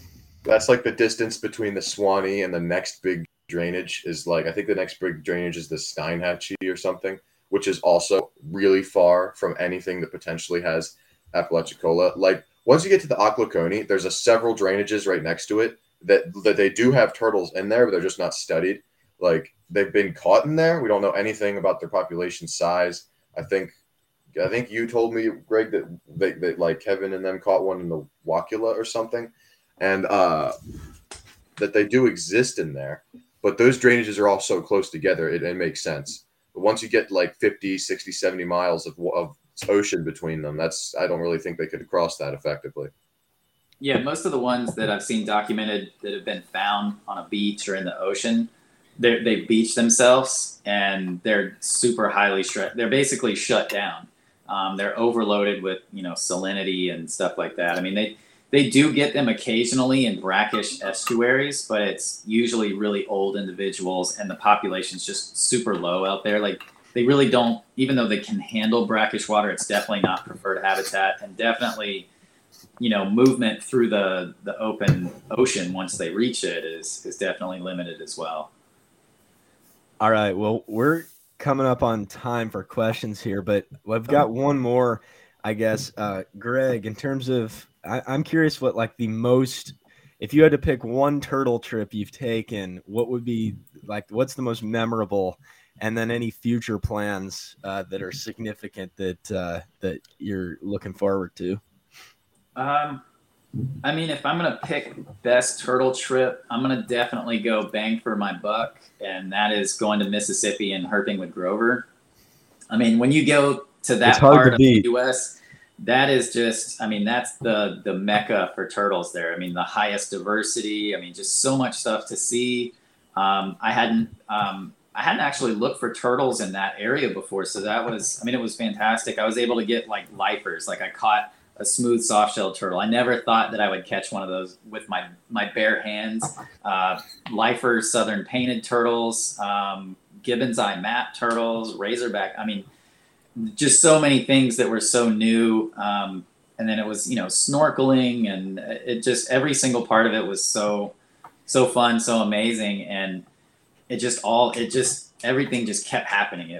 There was never a dull moment. So that definitely was probably my favorite turtle trip for sure. And then what I'm excited for, I'm excited to continue the alligator snapping turtle trapping in addition to just going out and herping. I would like to do a trip up the East Coast. I'd like to come visit, where Jack finds diamondback terrapins. I'd also like to visit maybe a couple captive collections, Anthony and Chris Leone. And then other than that, just kind of keep doing what I've been doing and trying to refine it, make it better, make it interesting. Just keep kind of sharing, turtles with people as best I can. You got to come out west. We'll find some pond Yeah. turtles and desert tortoises at some point. Yeah, I know. And I've got a bunch of buddies out there in the skate industry and stuff that, they always ask when I'm going to come out there to go skate and all that stuff. So I definitely want to go out there and be able to enjoy both of my interests while I'm out there. For sure. Yeah, all right. If you come up the East Coast, there's actually like in the summer, there's a lot of really good things we could find up here. Plus, like you said, people, Anthony, Chris, Maurice, there's all kinds of people up here. So. Oh yeah, Maurice is the best. Yeah, no, he knows some even more spots to find things, but yeah. So Jason, I think you've got some viewer questions. We did a little viewer question, and then after we play a little game at the end. So I'll explain that after we get some of the viewer questions. Yeah, I'm pulling them up here in a second. All right, I got to play some music. Ken, are you in Athens right now? No, I'm actually in Alpharetta right now. Yeah. Oh, okay. I'm still in high school. you're All feeling right, the I got cold. them pulled up here if we want to get going. It's been so cold. All right, go ahead. The first question is from Garcia Reptiles 42. We did kind of cover it, but it was thoughts on the alligator snapper and common snapper hybrids. I think we kind of covered that. I mean, my thoughts, go ahead. If you want to give your thoughts, I just had the second question ready when you're good to go. Yeah, my thoughts are, we've already kind of covered it, but in summary, I would just say that not likely to see or, find that in the wild. In captivity, I think, it's always better for captivity to move in the direction of captive breeding. So if people are captive breeding, even hybrids, they're not taking stuff out of the wild, which, there's benefit in that. Obviously, you wouldn't want hybrid animals released into the wild. I mean, you really don't want anything released into the wild that's captive. But, I have my personal opinion that if you're going to focus on captive breeding, do it in a way that goes in a helpful direction. I think hybrids are, for me, they're a novelty. For some people, I think some people maybe look at them as a way that, I can't have an alligator snapper, but I can have a hybrid. But most places, I think, legally still will treat it as the, protected animal. So I don't know. We'll see how all that stuff plays out. But, at the very least, a super fascinating animal to observe. Right on. So Parker Gibbons has a second question, and he asks, how healthy is the AST population in the northern parts of their range? What's up, Parker? I love Parker. He's a cool kid. So in my opinion, from what I've observed and in the northern part of their range, so we'll say where I've been in the upper Suwannee, we get a good amount of turtles in the upper Suwannee. Obviously, you're talking small tributaries. Sometimes, a stream that's 6 or 7 feet wide. Sometimes, 18 inches deep. We get them in that. We get them in the rivers. And then when you go upper Flint River, nobody. The thing with the upper parts of these tributaries and in the northern part of the range is when they were commercially trapping, they were focused on the honey holes and what was good, and also being close to the I-10. So I-10 is where they were shipping them to Louisiana to butcher them for Campbell's soup. So they needed to be close to that highway, and that highway runs through the southern part of the state and through northern Florida. So they were really trying to, is basically when you're doing a job, right? You don't want to do more work for less money, right? So you're not going to go north where you're probably, and especially in people's minds back then, there's little or no population. They're going to focus on lower Flint River. It's big, it's wide. You can get multiple boats in there. Your refrigerated truck can wait by the dock. You can shuttle back and forth, checking your traps, move the turtles, truck takes off, another one comes up. Everything's, functional. When you get up into the northern part of the range, it takes 4 hours to get to I-10. 4 or 5 hours to get to I-10 from the northern part of the range. It's not economically feasible for a business. So nobody really looked for them there. They also thought they were a coastal plain only species. They thought that the fall line was somehow magic and that they just wouldn't come past that.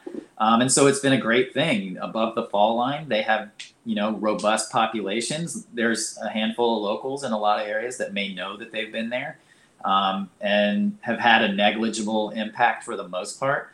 You go to the next set of rivers over the Chattahoochee, and then you go to over Birmingham, upper part of the Mobile River. They are there. The further north you get, those rivers, the temperatures get a little bit cooler and a little bit cooler as you get close to the source where they come out of the mountains. So temperature does seem to impact the densities.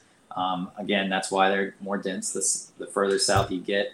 But I believe most rivers where people have looked for them and then ended up finding them, the Alabama Turtle Project, they get new individuals every single year when they're trapping in the same spots. So they're finding that, in the northern part of the state, they're getting alligator snapping turtles. So the kind of ignorance in trapping during the commercial period has really been a benefit to those animals.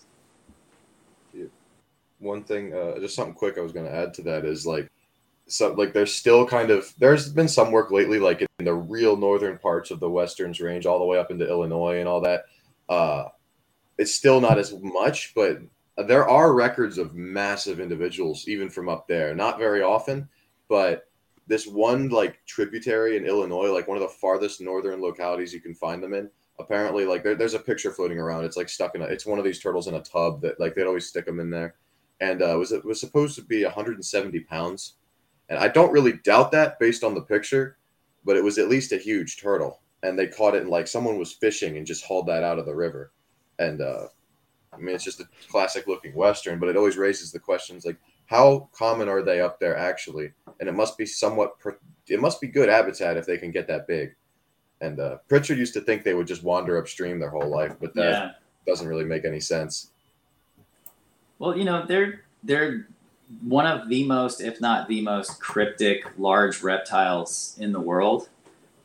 You can have them. You can have a creek run through your backyard, and you can live there your entire life and never see one if you don't know what to look for.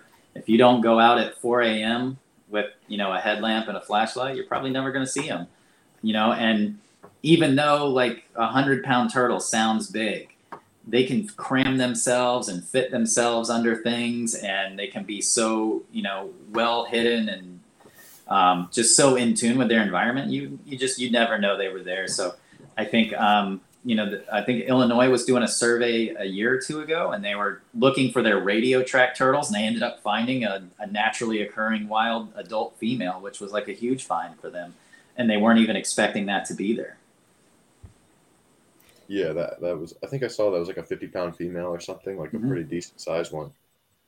It's hard to put into words the experience too. I mean, we were out there with Greg in early July this year or last year, and we were not finding much. And about 3 a.m, I think we were coming around the corner on a little kind of path through the forest, and Greg turns around. He's like, "There's one," and just darts in there. And Jack and I are sitting on the bank for like 5 seconds. We couldn't tell what was going on, and then we see you pull it up, and it was a massive 90-pound male, big one in there. So it's just hard to put into words that experience. It's just amazing. I'm not a fan of that particular individual. He broke my ribs one night with Noah. I was trying to get him over a tree, and he pushed himself backwards, and those marginals went into my ribs and broke them. And I think I told you guys this, that year when I caught that male, he was so well fed. He felt like he was filled with gold bars. He was just impossibly heavy. And I think when I caught him with you guys, it was like he was a good bit lighter. So there's like a lot of fluctuation in weight with those guys. But yeah, I caught him, and I was like, it's this guy. Yeah. It's a powerful animal. All right. Well, we've got a little game we play at the end. I can explain this quickly here, and we can get right into it. But so we like to do a little kind of trivia at the end, and I guess we can go guest versus the hosts, I guess.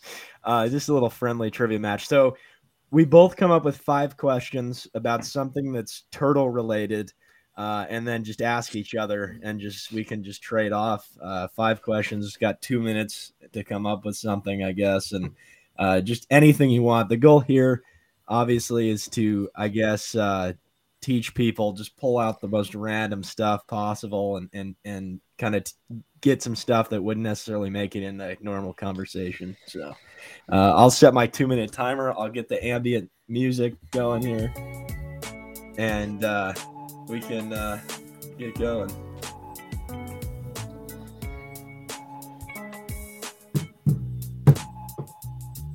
So just 5 questions on each end here, and we'll come up with something.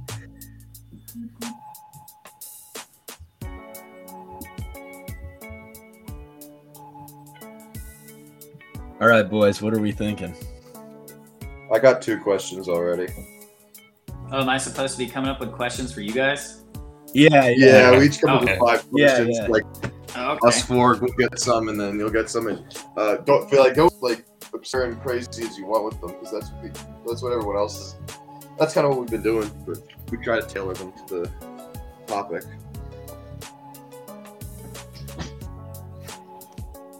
Okay. This is good. This is good television right here. All of us writing stuff down. I know. This is where you put your turtle room commercial. Yeah. Okay. Once I get my questions, I'll. It should be like Anthony and Chris playing basketball right now. It just pans to like no music or anything, just like a camera of them just doing. Yeah. Oh gosh. Okay, I've got one. I think you'll know this one.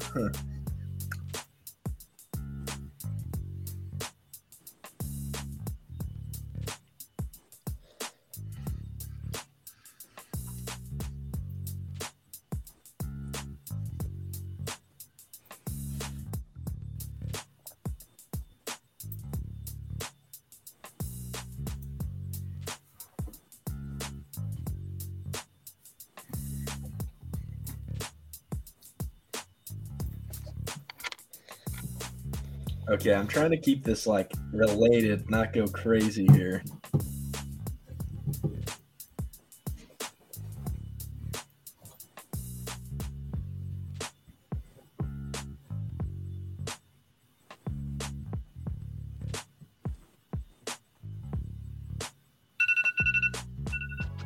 I got two. I sent to the chat. Wake up.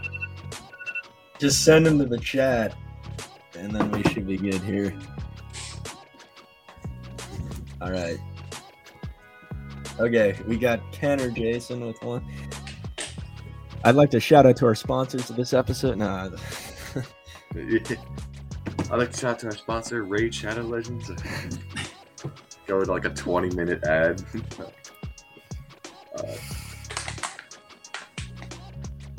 Jason and Ken will come up with one. Jason, you ready? Maybe like if one of you two want to come up with another one. Not gonna lie, like my brain's just been focused on like Ohio amphibians and fish and stuff for like school related reasons. So I having a hard time here. Wow. You're good. Well, I have family in Kentucky. That's kind of close. Kind of, yeah. That's like I might be able to talk about snakes. Jason, maybe you could throw in something like from that area, kind of spice up the questions. I mean, right on. Okay, is it cool if I like throw in a frog question? Is that too far out of left field? Yeah. All right. Okay. Oh, actually, Ken, that's a good question. I think I know the answer, but Oh, yeah, actually, that is a good one. one. The answer. So wait, am I supposed to type them, or I wrote them on the back of a card? Oh no, we're only typing them so we have a reference to speak to. That's okay. All right. I think so. I think Jason can throw it in. I guess we got 6 this time. You good to go there? Yeah, I put one in, so all right. We have 5. All right, so we can start this. I guess, Greg, if you want to go first. Oh, okay. So do you want me to do all 5 or just one at a time? We kind of do one and back and forth. Sure. All right, so my first one I kind of borrowed from you guys, but I know that you guys, Jack and Michael, I know you guys take trips. Ken, I've seen that you go herping. So I'm gonna ask, what is your best trip / field experience? I guess I can answer that it's going to be varied between us, but for me, there's like several different things. Like finding that alligator snapping turtle last summer was definitely one of the best things I've ever done. And then that was definitely one of the best. And just that whole trip, we just found a lot of species I'd always wanted to see and never gotten to see until then. Like we saw some peltifer, and I think I found more Florida soft shells along the way there or something. But that, and then the turtle survey I did back the turtle survey from a few months ago, that was insane. So things like that have really been just the best for me lately. I'm sure everybody has different answers, but go ahead. I was waiting for you, Michael. I thought you had something to add. The Southeast trip was fun. I think I have to say the Madagascar trip is that's going to be hard to beat. Well, yeah. But that was probably my favorite. But the in the United States, by far, the Southeast trip we took this summer. I shouldn't be too long, and I might be able to get out to the Galapagos, and then that might take the cake. But yeah, the experiences in the Southeast by far are the best. Ken, Jason, rapid fire. Real quick, I guess last year I got to go up to like the Toledo area and I got to see northern map turtles for the first time, which was really crazy and it's kind of cool too because I was like up there looking for Blanding's turtles, and we were coming up on this like trail that ran along some river, and my mom, she looks over at the river and she's like, "Are those common snapping turtles because their heads are so big?" And I'm like, I don't know. It's like it's a river. So I look over and sure enough, like there's just a crazy number of northern map turtles like bobbing up. Luckily, I was able to find some that were basking on a log to actually get some decent photos of. But just seeing like a Vietnamese and in like the home state was just, I was ecstatic. So that's probably like one of the highlights of my herping adventures. That actually, quick thing, the very similar thing happened to me, and that was last summer. I went to New Jersey, only an hour and a half, 2-hour drive from my house. My whole life I'd wanted to see northern map turtles. Never actually really. We saw one in Alabama, but it was way far away. I don't even know if I got a good look at it before I went in the water. But we went down this river in the Delaware River drainage in New Jersey, and they're all over those small creeks, like on both the Pennsylvania and New Jersey side. Like they're feeding. The creeks look like perfect habitat. It's crystal clear, like mountain fed like waters. And we caught tons of them, and that was an awesome experience. But yeah, I'd love to go on a trip with you guys, and I've yet to see a wild alligator snapping turtle. That would be perfect to see. In retrospect, though, I think one of my favorite trips is actually just here in Atlanta. I was having a slow herping day, walking through the swamps, and then when I got to the banks, I looked down on the grass. There was 2 common snapping turtles. They were actually like mounted on top of each other on the banks, which is really bizarre because typically they mate in water. I don't know what they were doing. I tried to take a photo of them, but they scurried off and they got scared. I want to see that behavior again. That was really weird. That's awesome. Yeah, sometimes you'll get 2 males just locked in combat and they'll be completely oblivious, and then same could be mating as well, because the female, for the most part, snapping turtle mating is not super consensual, so usually the female's just trying to get away. Yeah, the males wouldn't have. All right. Jack, did you want to hit him with our first question here? I'll just say I think this is my fault. I think I didn't explain this well enough, or I don't know, but it's like we have like 5 or 6 like trivia questions, but so if you wanted to like quiz us essentially, but I don't know if that's.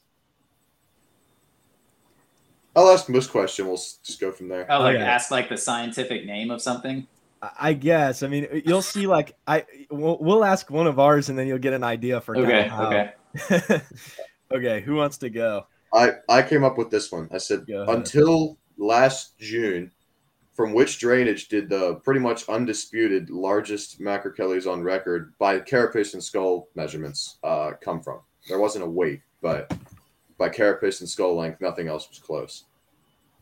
I'm pretty sure that would be a Sewanee drainage turtle. As far as what I know has been at the CRI and what I've read on in literature. So yeah, it's that one. The carapace length from that turtle is cited in papers everywhere, but they don't. There was never a weight for that one, so they just pull weights from captive turtles and pair it with that carapace length. But yeah, we don't. I still are kind of. They haven't actually finished them.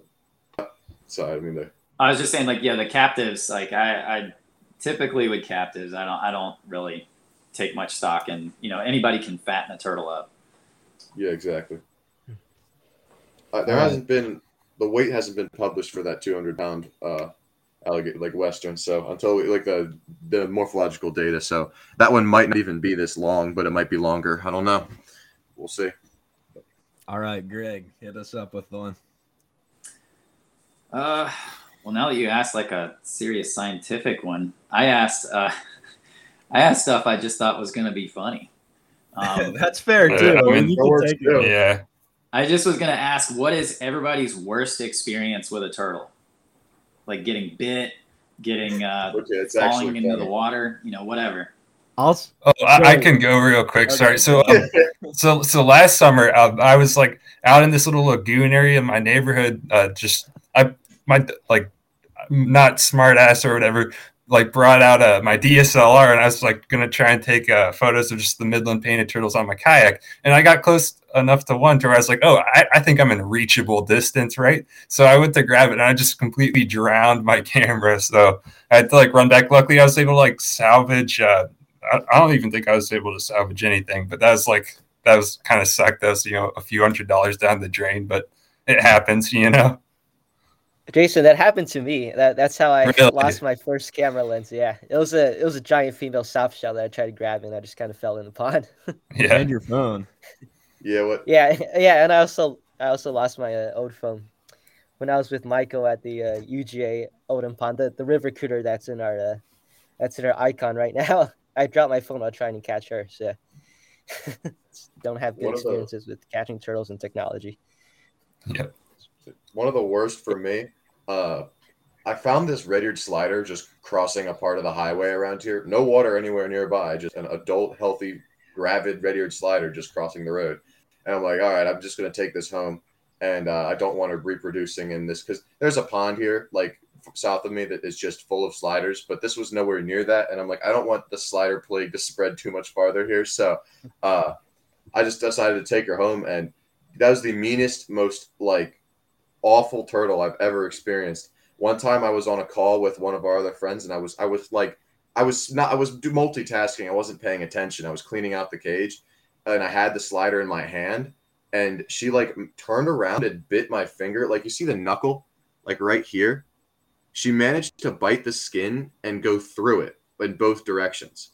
Like, both the cusps on both ends went through it, and she would not let go for like 20 minutes, and it was the most horrible pain. Eventually I had to just like rip my skin out, and she just tore it. Like, it was just the most horrible wound. And I think like one other experience kind of just similarly as bad is I had just found the most perfectly preserved painted turtle shell, like beautiful, all the color and everything was preserved, and I was right by some rocks, and I went to go after this water snake that went in the rocks, and like something out of a cartoon, I just watched. Like, I moved this rock, and out of all the places it could have went, the painted turtle shell was sitting there, and it just rolled over and just completely just obliterated the turtle shell. I was like, okay. That was depressing. But I think the funniest one I ever saw was when we were with Kevin Brazy a few years back. We pulled out a slider. There was a slider in the canal, and he was trying to figure out. It was a weird looking slider. I don't think it was an integrate or anything, but it just had a weird pattern. And he was trying to figure out what was going on with it, and he rotated it to the point. Jack and Wyatt were off somewhere else. I was standing right there, and he rotated it right where he wasn't paying attention, and it bit right straight on his nipple. And it was hanging there for like 2 minutes, and he's trying to get it off, and he just doesn't know what he has to do. And he's just like, he was so laid back, and he's just like, oh man, I just thought that was so funny. That was hilarious. It's funny because we all know Kevin, so that makes it better. Yeah. But that was hilarious. For me personally, when we were at Madagascar, we were cutting open the dead. There were very few dead tortoises, but there were some of them just in the confiscation that big. You're going to have that. And we were dissecting them to look at what caused it. And I was cutting it open. Like, you actually have to use a chisel to get the bridge to break. So you've got to chisel the bridge. And I was using a scalpel on the bridge, and it sliced my hand. So that was a little bit scary. That's probably the worst experience I've had, because I was trying to get that unnotched, and I wasn't as good with that kind of thing as I am now, but that's for me, I guess. All right, we can go to the next question for Greg here. Oh, from me? All right. I don't know if we wanted to ask Michael, do you want me to just ask my other one, and then we'll go down like that? Yeah. All right. Which two western drainages have 3 sympatric Sternotherus species?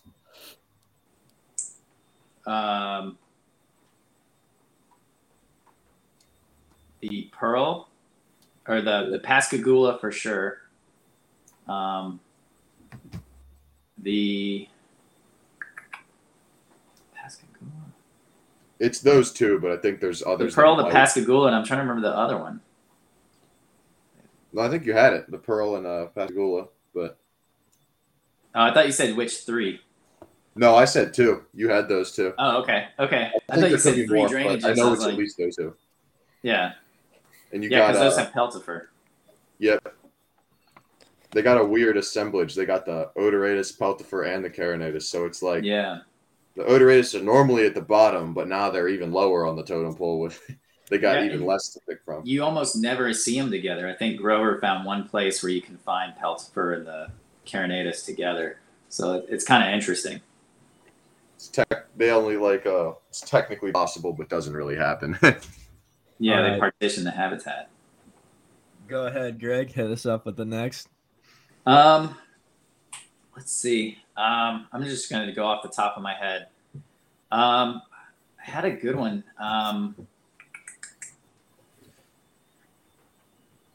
It was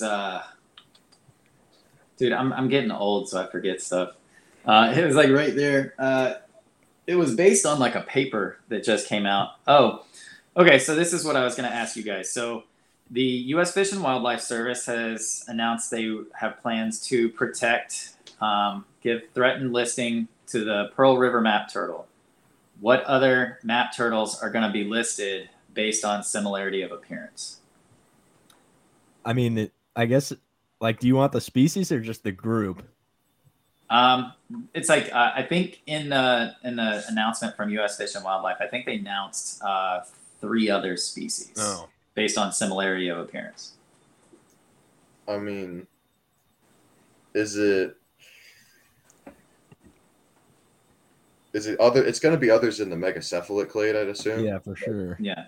Like maybe Pulchra, Gibbon's Eye, Ernsti. I might have missed one. If it was 3, then I don't know. Yeah, actually, sorry. Yeah, now that you said that, it's actually 4. Oh, so Barbari too, or yeah. So yeah, they're gonna list Gibbon's Eye, obviously, because Gibbon's Eye and Parlensis look almost identical, and then out from that, Pulchra, and then Ernsti, and then even Barbari, which to most of us, we can tell the difference, but I guess for from a legal perspective and people inspecting stuff, they can't tell the difference, so they're just going to list all of them kind of under one thing. All right. Yeah, I think that's an interesting topic. I mean, it's some people there's a lot of different feelings on that. And Michael, did you want to get into yours, and maybe we can try and do a bit of like a speed round? Sure. Yeah, we can do some speed. Okay, so all right. So how many species? This one's kind of related to the last one. How many species of Graptomes are there? This one's also, I guess, like anything in the range, because that kind of thing changes a lot. But yeah, roughly. God, you're gonna have to make me I didn't memorize that fact, so I'm gonna have to count them in my head. But you got 2. Well, this would be a good time to bring. I'm gonna just ballpark it and say 20. And I know I'm going to be wrong because 20 is too round of a number, but I'm just going to say 20. So I've seen 14 cited. Okay, yeah. But I guess yeah. I don't know. I mean, are they separating the black knobs, or are they lumped into one? Because remember there was Delta Cola and Negrinota. I guess taxa might be closer to 20, but 14. Yeah. I think 14 species. Okay. But I think it's around 14, yeah. But anywhere in the bottom. Yeah. Okay. I guess I can just go to the next question. We can just clean out our questions, and then we can go back to if you want. Sure. Or let's go. Well, I'll pass it on to you, Greg. Hit us with the next one, Greg. Hit you guys with another one? Yeah. Okay. What is the newest recognized species of musk turtle? Intermedius, right? Yeah, I was gonna say. Oh, sorry. Yeah, you beat me to it. All right. So, okay, Michael, do you want to do your? This is our 4th one, right? Sure. Yeah. Let's just go with Jason. You and Ken do it. We're good. Okay. I could go first, I guess. So, what's the genus and species name of the pickerel frog? Lithobates. halfway there. I've got them in my backyard, literally. They were calling the other day. Did I give up? I can't remember. It's a Lithobates palustris, so okay. You almost had it. Yeah. Is there still like a southern and a northern also? I'm unsure. Okay. All right, Greg. 5th question. Let's see. I had one. Name a species of tortoise that builds a nest. Oh. Minoria, like Emmys, like isn't it? Don't they build nests? I think. Yeah, pretty much any Minoria will build a nest. So you had like 3 possible options there. Yeah, they'll like build it and like defend it too, like, which is Yeah. very unusual. But I just remember that. Ken. Your turn, Ken. Which taxon of painted turtles have the worst tolerance to oxygen deprivation? The painted turtles? Yeah, which taxon? This is like the worst tolerance to oxygen deprivation. I would probably go with the dorsalis. Yeah, that's correct. Yeah. Yeah. They as being in the southern part of the range, they'll need hibernate or brumate, as long as the other groups. Right. Yeah.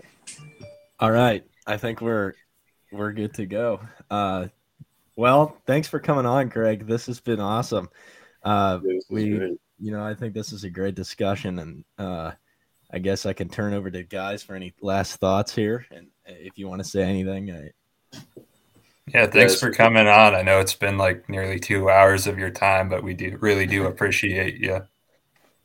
Yeah, it's been my pleasure. We try to keep it. Thank you guys for having me. We try to keep it under an hour and 30 minutes, but it's hard to keep it like that when we have you here. So sorry. I get going and I can keep going. And Michael and Jack have been around me, and they know that, kind of once you open it up, it just keeps coming out. So yeah. Oh yeah, it's like we could all. I think we could go on all day if like time wasn't a restraint. We could just. There's no limit to how much we could talk about and what detail we could get into with it. But no, it's just endless. That's actually the most difficult part of doing this is like, oh, we have plenty of time to do it, but then you get carried. We get so deep. If only school and work wasn't a thing. Yeah, exactly. I was gonna say we're trying to make it down to the Santa Fe project next week, so we all have to get stuff tightened up. But thank you so much. Let me know. I can maybe try and make the drive. Oh, actually, I was gonna say if you could, like, I think that. Yeah, man. We'll talk more about that off the recording. Let's do it. Well, thanks for coming on. I gotta just plug the Turtle Room right now. We are officially going to announce our. This is the first time we've talked about this, but we are partnered with the Turtle Room, and they're generously sponsoring us. They've given us access. They're kind of covering the cost of this program. Anthony and Steve, the guys that kind of the brains behind that operation, are amazing guys and just awesome and super supportive. So we're really happy to be working with them. We're also going to be setting up what we're calling a ColoniaCast student fund, where we're going to be taking donation box through their website to build up a fund over time for potentially sponsoring student research. So that should be cool, but it's not up yet. But when it is, we'll talk about that and we'll bring that here. But thanks again to Greg from Greg's Turtle Haven for coming on. Make sure to check out his YouTube page and Instagram. A lot of cool stuff up there, and it's been a pleasure. So thank you. Yeah, likewise. Thank you guys. All right.